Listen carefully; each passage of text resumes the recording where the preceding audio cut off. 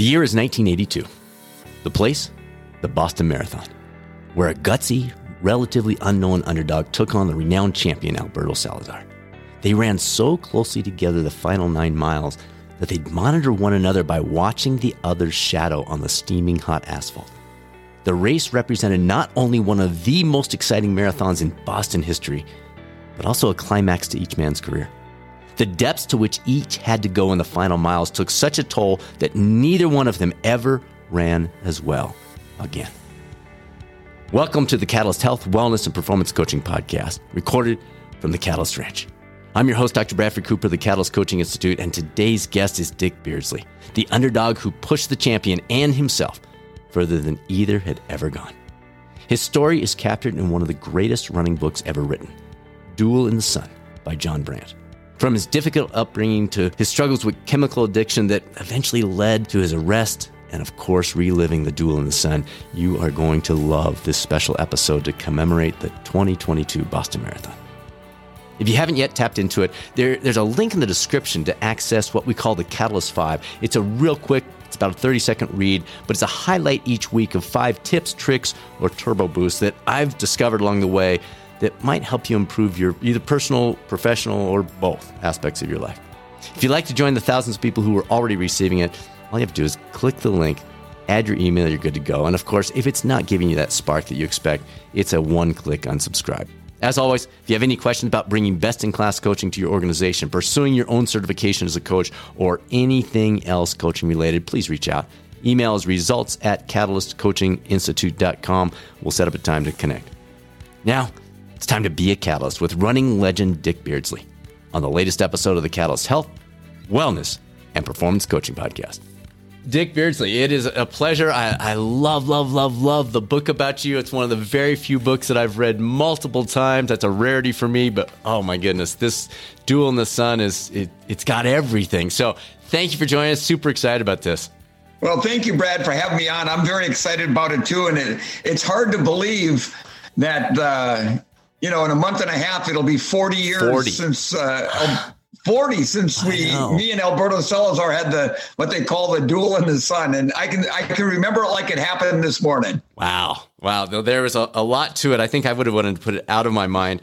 I want to touch a little bit first on the Guinness Book of World Records that you're in for. You, and I'm not anywhere near your atmosphere of quality, but I've run plenty of marathons, done 11 Ironmans, that kind of stuff. So I know that world, and you're the only person to run 13 consecutive personal best times in the marathon. Now, folks listening, let me clarify this a little bit. We're not talking about somebody that went from 5-hour marathon down to 3 hours.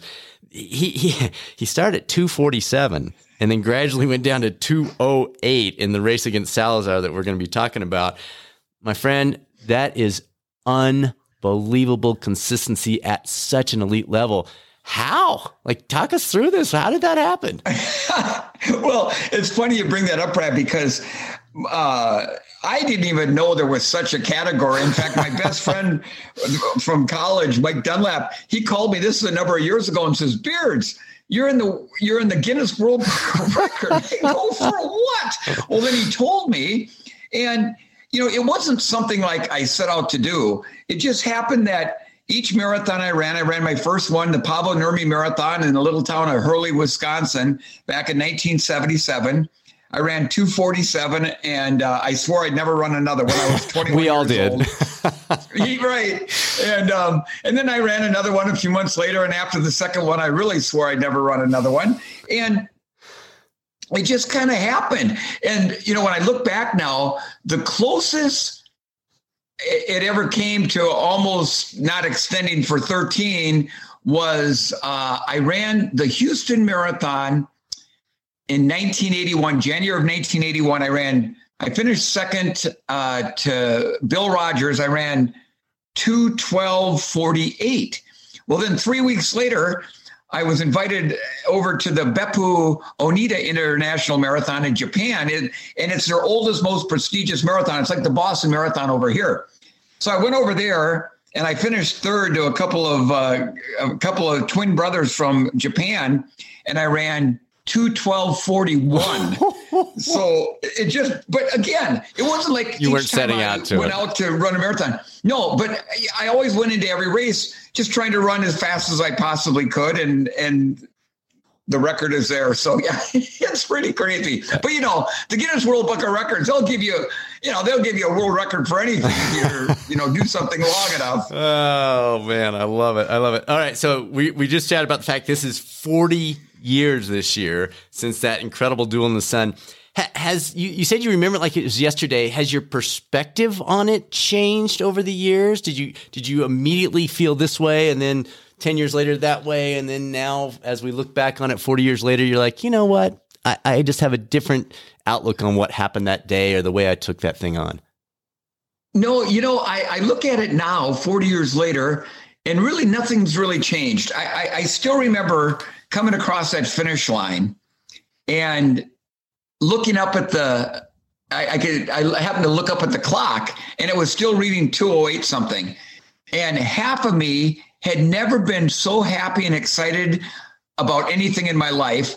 And the other half of me had never been so disappointed. I'm thinking, I just ran a 2:08 marathon, but I got second. And I remember getting back to my hotel eventually, and I'm soaking in the tub, trying to get rid of my aches and pains. And I thought, what could I have done differently? So I closed my eyes, and in my mind, I went back to the little town of Hopkinton at the start of the race and basically retraced every step of every mile from Hopkinton to downtown Boston to the finish line of what I could have done differently. And when I got all done doing that, I was smiling from ear to ear because absolutely nothing. I mean, I gave it my very, very best. And at the end of the day, whatever it is you do, when you give it your very, very best, how can you be disappointed in that? Would I love to say I was one time the champion of the Boston Marathon?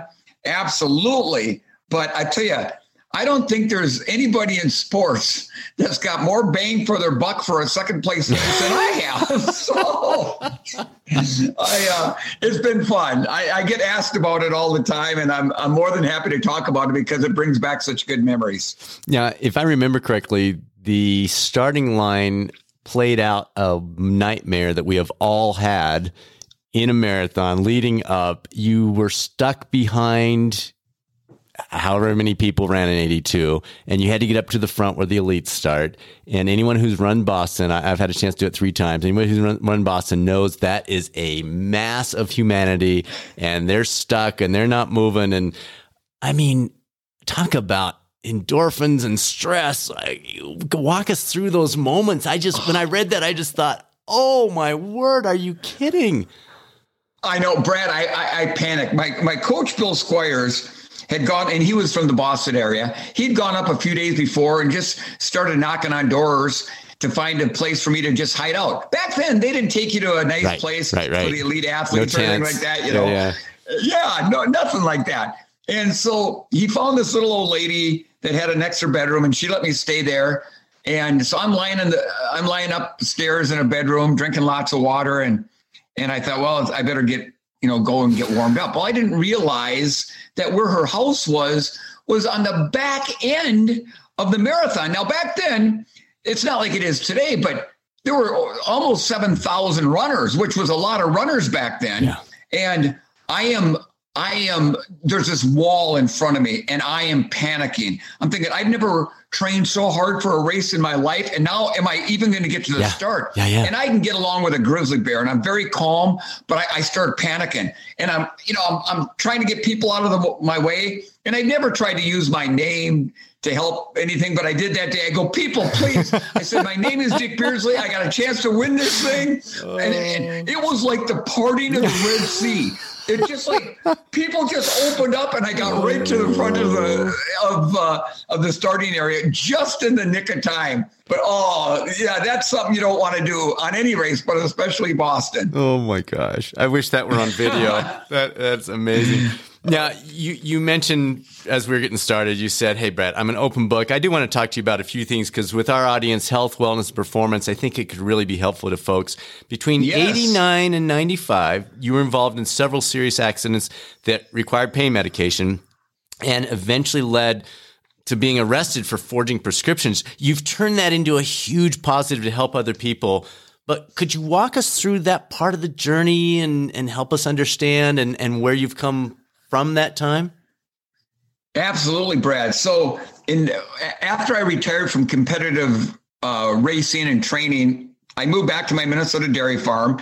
And my whole goal in life was, to milk a bunch of cows, raise a bunch of kids. I've been a fishing guide since I was 12 years old and do that. And then on November 13th of 1989, I got in a bad farming accident. I got wrapped up in a piece of machinery, and it broke all my ribs on my right side, punctured a lung, broken arm, had my left leg almost torn off, and head contusions. And I was in the hospital for many, many weeks and multiple surgeries. But I recovered from that.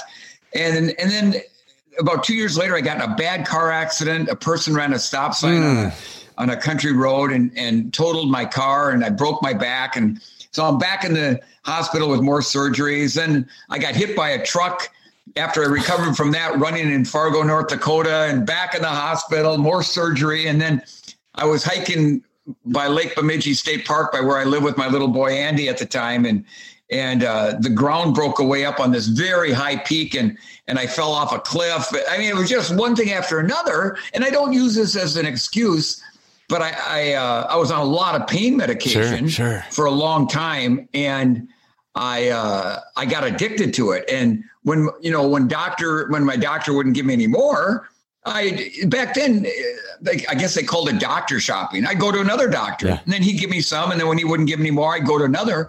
Well, thank the good Lord, that's literally impossible to do now, because whether I get a prescription filled in Bemidji, Minnesota or New York City, it pops up on a computer, and that's a good thing. And then when I couldn't, get any more doctors, I can't even imagine thinking about it, let alone actually did. But that's how powerful these gosh dang things are. I mean, I'd never been in any trouble in my life. I didn't smoke, didn't drink, never done any illicit drugs. I'd never stolen a piece of bubble gum. And I started to forge a doctor's name on prescriptions. And I knew I could go to prison. I knew I could lose everything that I'd ever worked for in my life. But at the time, all that mattered was to get the drugs, take the drugs, and make sure I didn't get caught. And thankfully, before I died, on September 30th of 1996, I got caught.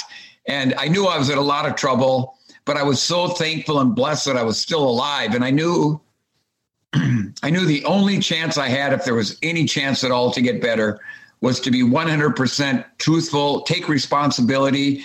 And that's what I did. And I was given probation, and I got into a treatment program right away. And God willing, coming up on February 12th, it'll be 25 years. So, wow. But I would not wish an addiction on my worst enemy. What I had to go through, and what I put my family through, and then going through the withdrawals, even in a hospital, it was so brutal. It's hard to almost explain. Well, and let's run down that path a little bit, because I think a lot of folks that have not had a family member, a friend, or themselves go down that path think, oh, come on, just pull, you're not disciplined enough. You're not what. And we're talking Dick Beardsley. If you've read the book, folks, this guy was like the most focused, disciplined. I did my PhD in mental toughness. You represented all the things that we discovered. I mean, you look up discipline and consistency and follow up in the dictionary, and there's your picture right there next to it. And yet you went through this addiction process. Can you help those folks? Can you help us all understand a little bit? It's not just discipline. It's not something you can just, it is so powerful. Can you help us understand that a little bit more? Yeah, it is so powerful. And I was, I as I look back, I probably have an addictive personality, and that can be good if you harness it. I mean, I live in northern Minnesota, and even now I still run every day. I'm slower than molasses in January, but even back in my training day, heavy training days, I mean, I've run many days now and many days back then when it was minus 40 degrees actual temperature, and you just get focused and you don't miss a run. And even today, I don't miss a run. I mean, I get out there because I love doing it. And then when I got hooked on these opioids, when I was using them, they helped for what they were supposed to be. And then as you get better, then you don't need them as much. But, I kind of liked how they made me feel. Sure. And then I got to the point where, I got to the point by August of 1996, I was taking upwards of 80 pills a day of Percocet, Demerol, and I can't think. It's like Xanax. I can't think of the name of that other drug, but it's like a Xanax, And it's like when I do something, I either do it all in or not at all. And it was kind of like that with them gosh dang painkillers. Man, if I may as well take them as much as I can. But how I survived. The good Lord obviously looked out for me. I've got a very high metabolism, which helped a lot because it kind of processed those pills. But I remember when I got caught that day and I had to meet with federal drug agents because I was writing myself so many prescriptions. They thought I was like dealing them. Wow. And when they told me that, I started blubbering like a little baby because, not one pill did I give or sell to anybody. I was too selfish. If I got them, I took them. But they, after meeting with them, they took me right to the hospital in Fargo, North Dakota. And right away they did blood work, and they were amazed at the amount of medication I was taking, how functional, all like kidneys, liver, all that stuff. And they said it was because I got such a high metabolism. Even today, I'll be 66 years old in a month, and I weigh the same as I did back in high school, maybe even a little bit less. So that was a blessing for sure. Wow. Okay, you mentioned you've been chemical free since February 12, 1997. Is there any remote comparison between that battle and what it took to be a successful marathoner? Because it's a rough journey. The marathon's a rough journey. Obviously, it's compressed versus 25 years. But can you make any ties between those two? Well, it's training for a marathon at the level I was fortunate to run at. Comparing to go through the addiction and getting clean, the marathon training was like a walk in the park. It really was. As hard as that was, going through an addiction and getting in recovery and staying in recovery, I have to be on the watch every single day. And I've had now. I've had 2 total knee replacements since 2009. And so for a short period of time, I had to be on some narcotic pain medication just to deal with the surgery and then the rehabbing so you can get to where you can straighten and bend your leg again. And that was brutal. But this time there was a plan. And my wife, Jill, came to all my doctor's appointments and made sure that the doctor knew about my past. And I remember the first time I went in for a knee replacement and we had to meet with the surgeon. And I go, hon, don't tell him about the past. She go, oh no, he's going to know about the past. I go, hon, they probably would just tie me down on the table and not even knock me out and just start cutting into my leg. She goes, they're not going to do that. And so we told the doctor, and he said, Dick, he says, I appreciate your openness. He goes, we will not let you get addicted. You're going to have to be on some narcotics for a short period of time. So we had a plan with the doctor. And then when I got home from the hospital, if I needed a refill, only my wife Jill could call for a refill. Okay. Only when we talked to our pharmacist, only she could go to the pharmacy and pick them up, and only she could dispense them to me. I had no idea where they were. And people say to me, they go, you mean to tell me that you couldn't have done that on your own? I said, I probably could have, but I can't 100% guarantee that I could. If I had a jar full of those pills, I honestly don't know if I could just take the recommended amount that they want you to take without taking more. And that kind of keeps you on that, like, wow, that's 25 years later. I mean, that's how powerful it is. Okay. So I just always got to be on the watch. So, with marathon training, like now, I run every day, but I just go out and run. I don't train anymore. I run every day. And like I said, I'm slower than molasses in January, but I still love doing it, and that's the neat thing about this sport of running is if you choose, you can do this for as long as you want to do it. And I remember when I retired from that competitive elite running, back then, and I remember a lot of people telling me, oh, you'll quit running now, or you'll never run another race again because you'll be so disappointed never being able to get back to that level. Sure. That never, and for me, that never ever bothered me. But I know a number of the guys I used to compete against, they quit running and they haven't run another step since because of that. Right. And I thought, oh, they're missing out on so much because I get so much enjoyment out of it. Yeah. Folks, actually, describe some of your training, because I'm thinking back, and this is testing my memory here, but I think in the early 80s, it was not uncommon to be running 120, 140 miles a week. I remember your quad tapping thing that you would do X number of times. And I was thinking, I was just down at a conference last week, and the physical therapists are now selling all these little things that go da da da da. So I think you and your coach were about 40 years ahead of the curve on that one too. But just walk us through, what was training like at the elite level in the early 80s? Yeah. So back then I would have a period from December, January, February, and March, where I'd average about 140 miles a week. And it was mainly going out and doing just long, hard runs. And once a week, because of where I live, I would try to find a drier type of pavement. I do a little fartlek or something like that.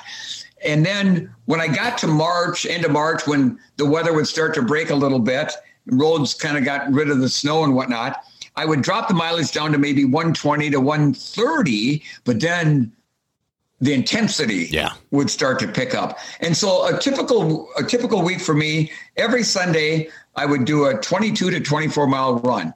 And it wasn't just going out and getting a run in. I mean, I would take everything that Coach Squires, my coach who was out of Boston and I was here in Minnesota, I would take everything I did those previous 6 days, incorporate them into a 22 to 24 mile run. And I mean, it was Hammer City. And I mean, there were many times. I remember before I ran my 209 at Grandma's Marathon in 1981, 11 days before, Coach Squires had me go out and do a 24 mile long run. And he wanted me to run like 5 miles, the first 5 miles at 5-minute pace, then back off to 5:20, then 5, and then the last mile, he wanted it like under 4:40. So I was flying. Let's just say this. By the time I got done, if I would have gone for 2 more miles and I felt great, I would have run like 2:11 in a practice that day. So I knew I was ready. Yeah. And I remember I was so excited when I got done. And I remember that night I called Coach Squires on the phone and I was telling him about my workout. He just started screaming at me on the phone. If he could have put his hands through that phone and grabbed me by the neck, and he's screaming at me. And then all of a sudden he's going, Dickie, just calm down. And I'm thinking, me calm down, Coach? Well, you know what he thought? He thought you left it there that day. Yeah. And thankfully I didn't. But so Sundays was a long 22 to 24 miler, everything mixed in that run. So it went by very quick because you're always changing something up. And then I'd always do a 3-mile easy jog in the afternoon on a out in the woods or on a golf course or something, just to kind of get ready for the next day. Right. And the next day would be, a couple of runs, probably put in a 10 miler in the morning and a 6 to 8 miler in the afternoon. Tuesday would be some kind of a faster session, whether it be, fartlek. I did a lot of, I really went to the track. Because I was a road runner. And so I did most of my speed work in the form of fartlek out on the roads because, you're going up and down and things like that. And just real quick for our listeners who aren't familiar with fartlek, it just means speed play. And it's what Dick's describing, that you're not on the track. You're maybe on the road and you're picking out a telephone pole or a 2-minute period, or, I'm going to do this for 4 minutes or whatever. So fartlek is speed play, but it's not with a track. It's on the road generally. So I'm sorry, keep going. I just want to make sure people knew what that word was. But no, and I should have explained that, Brad, because that's exactly what it is. And then I always did 2 runs a day. And then Wednesday would be kind of a medium long run, 12 to 16 miles. And, I look back and, I made some mistakes. I mean, even on my easy runs, I thought if I wasn't out the door at sub 6-minute pace, I'm wasting my time. And I look back now, if any mistake I made, it was that on those easier days, I didn't run easy enough. Right. And but we didn't know that back then. Be a medium. No, exactly. Right. That's exactly right. And then Thursday again would be some kind of more intensity, speed play, something like that. Friday was kind of an easier day. And a lot of times back then, many of us, we were running a race every week. Right. And I would run all kinds of, 10Ks, 10 milers. And they would just be, I rarely tapered for them because it was part of my, of my training schedule. And I don't care what you do on the track and simulation. There's nothing like getting in a real race and bumping elbows with people. And there's something even to this day, when I pin a number on the front of my singlet, I mean, like in the winter now, I'm running like 11, 12-minute miles. Honest to gosh. And when it's not all snowy, I run probably, like 10-minute miles, something like that. But I get invited to some races to speak at, and I'll jump in a half marathon, and yet I can run about 1.5 to 2 minutes faster in a race, and it feels easier. Yeah. It's just something that's magic about pinning that number on. And then, so I would do usually a race, or if not a race, some kind of a harder session on Saturday, and then boom, that back to that long run, hard run Sunday. And even if I ran a race on Saturday, I never missed. I was still out hammering on that Sunday long run. And I look back again, it's like, golly, I was really beating myself up, But I guess that's one thing I learned, that if I could have done anything different, was to have just taken some of those days and just run easy. Yeah. And I never took a day off unless I absolutely had to, because I got sick, or I got dinged up a little bit, had to take a day off or whatever. But otherwise, 2 days or twice a day, 7 days a week. Wow. Crazy. Have you tuned into Kipchoge's work with Nike on that 2-hour project? Have you been following that came to a forefront the last, 3 years or so? Yeah. I mean, first off, the guy is like Tom Brady in football. He is. He's the GOAT. He really is. There's no question. And I've never met him, but he seems like such a wonderful person. He's always got a smile on his face. Always. And like in the Olympics last summer, I mean, he just kind of sat there, and when he decided, okay, it's time to go. I'm done. Here we go. He's amazing. And I watched that race when he broke 2 hours. And, and I heard from a lot of people, well, yeah, but he had everything set up for him, blah, blah, blah. Yeah, he did. But you know what? He still had to put one foot in front of the other. At 4:37 pace. That just blows me away. When Alberto and I ran, he ran 2:08:51, I ran 2:08:53. That was the first time 2 men had ever gone under 2 hours and 9 minutes in the same marathon. And I look back now at like what all these guys are running, to win a major now, you got to run 2:03 at least. I mean, we'd have been like 1.5 miles behind. That just blows me away. Now, I think, this whole shoe issue that's out there now, that definitely, I tell you, as I've been with the New Balance Shoe Company since 1979. I'm like their Walmart greeter now. I go out and I'm like an ambassador for them. But they sent me a pair of the of those shoes with the with the carbon plate, right? Yeah, carbon plates. I'm telling you, it's amazing. It is different. You just walking on them. Yeah. I mean, and when you run on them, they are definitely pushing you forward. Even in my old gimpy stride that I have now, they're amazing. So not to take anything away from the athletes, because, the training's so much better now and the nutrition and everything. But Kipchoge, I mean, when he broke that, and it looked like he could have kept on running. I mean, honest to gosh, it's just amazing. It really is. Yeah. Who knows? I mean, I remember it was just a few years ago, people say there's no way anybody could ever possibly run under 2 hours. Yeah. And yet he did it. Yeah. Amazing. Yeah. Yeah. It's fun to hear the your gals perspective. are running now. Yeah. Yeah. They're 2:14 world record. That's just crazy. I know. Yeah. It is truly amazing. You had a fun tweet recently where you said, prove yourself to yourself, not others. Is that a lesson you've learned the hard way over your lifetime, or has that always been you? It's pretty much always been me. I've never tried to go out like in running, say, and, I got to do this for my coach, or I got to do this for my family. It's like, I'm just going to go out and do the best I can. And if anybody's going to be disappointed, it's going to be me. But like I said earlier in the podcast, if I know that day I gave it my best, there's some days you're just kind of off. I'll never forget I missed the 84 Olympic trials because I blew up my Achilles tendon, couldn't run for a couple of years, and they rebuilt it twice because I snapped it again. And so I thought, I'm going to give it one last shot for 1988. So I remember going out to Hoboken, New Jersey. It was right on the other side of New York City, the 88 Olympic marathon trials. I had bib number 1, and I was in pretty good shape, I thought. And at about 5 miles in, I just started falling off the back end of the lead pack. And I felt like I was dragging a plow, and we weren't running. We were like 5-minute pace, maybe just a tad faster. And I remember Greg Meyer and Randy Thomas dropped back to me and they go, Beards, come on. I go, guys, I said, I'm doing the best I can. I said, but don't let me mess up your race. So they got back up there.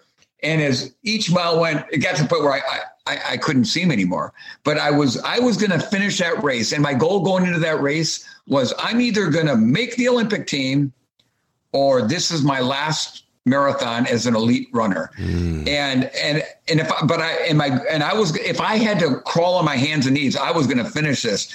And I remember getting to the 23-mile mark. There was an aid station there, and they had a big sound system going, and they had the local radio station on, or whoever that was covering the race.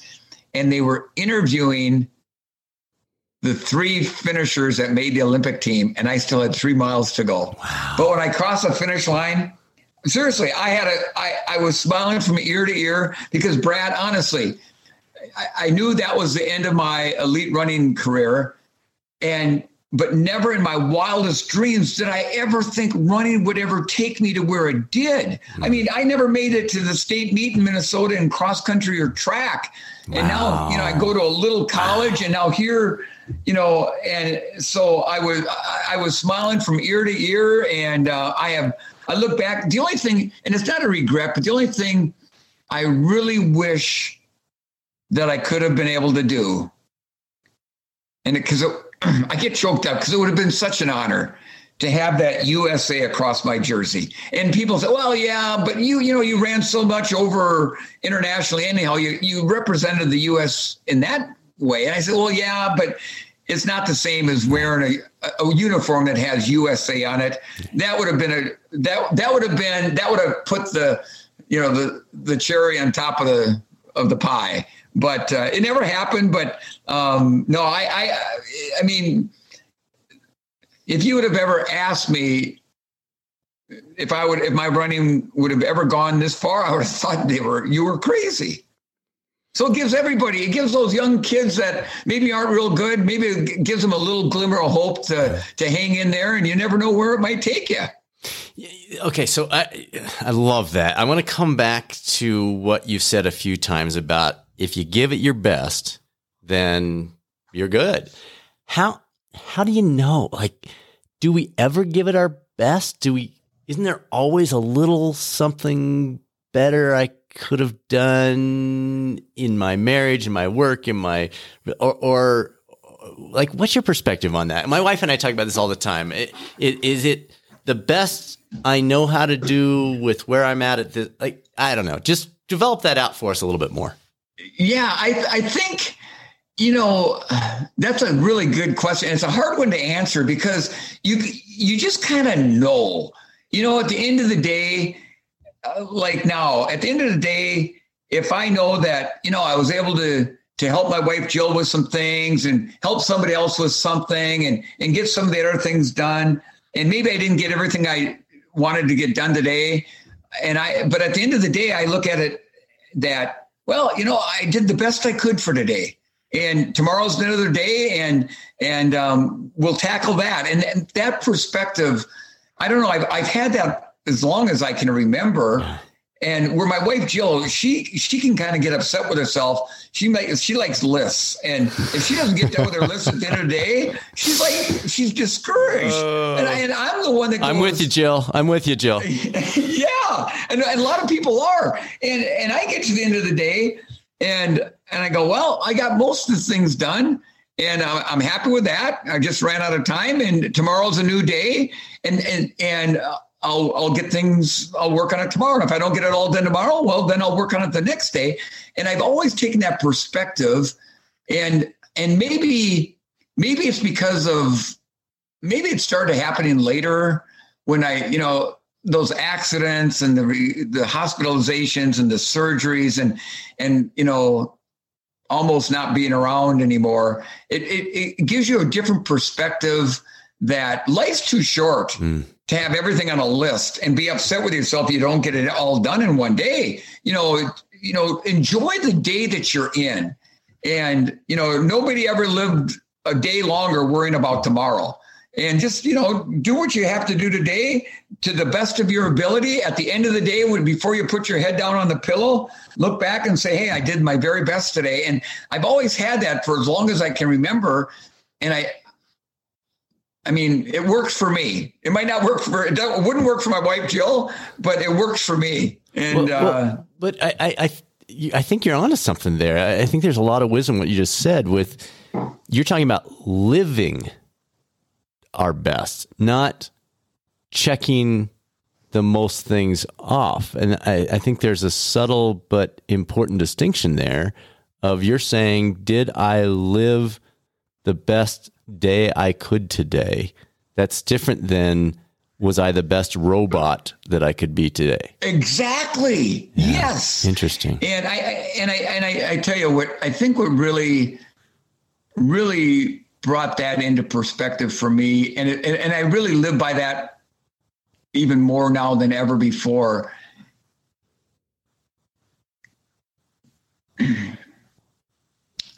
lost my son Andy 6 years ago, and he was an Army veteran of the Iraqi War, and he was a gunner on Black Hawk helicopters. And he was there for about a year and a half and saw some things, had to do some things that were very unpleasant. And when he got back, he suffered from PTSD, post-traumatic stress disorder. And 6 years ago, my son Andy took his life. Wow. And, we've talked about, how hard it was for the training, for the, back in my elite days, and then the addiction and recovering from all the surgeries and stuff. And as hard as those things were, losing a child, there's nothing a parent or person can go through worse than that. Andy was supposed to bury me, not me bury him. And it would be easy to just wallow in sorrow and whatnot. But that would be the last thing my son Andy would want me to do. And so I try to live every day to the fullest, knowing that I don't know if nobody's guaranteeing you're going to be here tomorrow. And so I try to live it to the best of my to my ability and enjoy things. And when things don't go right, okay, it's one of those days, but the sun's going to come up tomorrow. And what leaves me with peace and joy about Andy being gone is knowing that someday again, I will be able to give him a big hug. And that's comforting and gives me much peace with that. So, sorry about that. Didn't mean to. No. I mean, that's exactly what we're talking about. Like that, but no, that's. Yeah, I can't imagine. And that's exactly what we're talking about. This best doesn't mean more. It's best in the full perspective. Yeah. Yeah, absolutely. All right. So your partner in crime in the book, or your big competitor, Alberto, he's made a few questionable decisions as a coach over the past decade and potentially more. Were you surprised as you saw the news about him come out, were you surprised, or were those maybe just an extension of some decisions potentially he was making as an athlete all along? As I read about some of the workouts that John describes, that he would go out and run the mile and then set the 10K record and then run the marathon. I can't help, I'm not putting words in your mouth, I can't help but think, was he ahead of the curve on maybe some questionable things that would allow him to recover like that, because those things were available in the 80s? Were you surprised by the news? Yes. What's your perspective? Yes, they were. Well, I was, Alberto and I, over the years after that race had become quite good friends. I mean, right after the race, we were both young bucks at the time. Sure. He said some things in the media, and I did too. We probably shouldn't have. We're going to have to face each other someday. But over the years, we've become good friends. And I mean, there was rumors that some of those athletes that ran for that particular group back then, were kind of maybe perhaps using some things that they shouldn't have been using. But then, back then there wasn't the testing, and and it's easy to say something. And then when things started happening with, a few years ago with his athletes, and he got banned from the World Championships and a 4-year ban, and I remember hearing it right away. And because I had the BBC call me and wanted me to get my perspective on it, and I wasn't going to comment because I didn't know the facts or anything, and it wouldn't surprise me if Alberto, because he was an intense athlete and he was always looking for an edge for himself and then for his athletes. I tend to not believe that he would do anything that was illegal for him or the athletes, but it wouldn't surprise me at all if he pushed it right to the edge. And maybe there's that little bit of a gray area, because that's the kind of person he is and was. He was just looking to try to, just be a little bit better than he is or was, or his athletes were. And but then as you hear more and more things coming out now, you don't know who to believe. And I feel for him. I mean, I went through that media crunch back when I got addicted to the painkillers, and it made news all over the country. And it's hard to deal with that, because everybody wants to know what's going on. And not only is it hard on that person, but their family, they're kind of in the scrub of it all too. So, I want to believe that he just kind of pushed it maybe a little bit too far. But who's to say? I get Alberto's the only one that knows that for sure. Right. All right. We are releasing this episode on Patriots Day 2022, which every runner out there knows is Boston Marathon Day. Any unconventional tips for all the runners that are listening to enhance their training or racing? You've been at the elite of the elite. You still hang with some of the runners. I'm sure you chat with them. You're following Kipchoge's work. Any tips that maybe people haven't heard before? Well, they probably heard this one, Brad. It's hard to give a tip on marathoning now that hasn't been out there. There's so much out there with the social media now. But, there's still a lot of people that have never run a marathon, but are wanting to, and are probably going to be running some this year. And like I tell people, if you think you're going out slow enough at the start, you're probably going too fast, because you know what it's like, Brad. Well, you've run it before. You're jacked up. Yeah. You've tapered down. You've got all this extra energy. Well, and you're going downhill that first mile. Oh yeah. Oh, in Boston especially. Yeah. And and you look at your watch, you're thinking, man, I'm a minute ahead of what I should be, but I feel like $1,000,000. I guess I'm in better shape than I thought. Oh, no, you're not. No, you're not. And Boston can eat you up. And everybody talks about that infamous 4-mile stretch of hills from 17 to 21 with the big one, Heartbreak Hill. It's not the uphills that get you at Boston. It's the downhills. Yep. That's why back in the day when I was training for Boston, I'd hammer my quads with my fists, 1,500 to a couple thousand times a day to try to toughen them up. And if I can recommend anything for people that are going to run Boston, and you still got time, is practice, get your body used to that downhill pounding. Like when I was getting ready for Boston, how most people do a hill workout, they run hard up the hill and then kind of jog back down. I did it just the opposite. That's perfect. I jogged up the hill and hammered down to get my legs used to that pounding. And if you can do that, you're going to be way ahead of the curve. That's for sure. That's brilliant. It makes perfect sense. My background, I'm a physical therapist. That makes incredible sense in terms of the eccentric contractions. I mean, that's great advice, folks. You take that one to the bank. You now run a fishing guide business. You're a motivational speaker, and everyone listening to this is like, oh my gosh, this guy's motivating. So good choice on that. I've never been much of a fisherman. Could you combine your two current occupations and motivate me to want to fish? Let's try this out a little bit. Okay. So Brad, if you came to my home here in Bemidji, Minnesota, in the winter we call it Bemidji, because last week we had 2 days in a row when it was minus 40 degrees actual temperature. And we got 3 feet of ice out on the lake I'm looking at right now.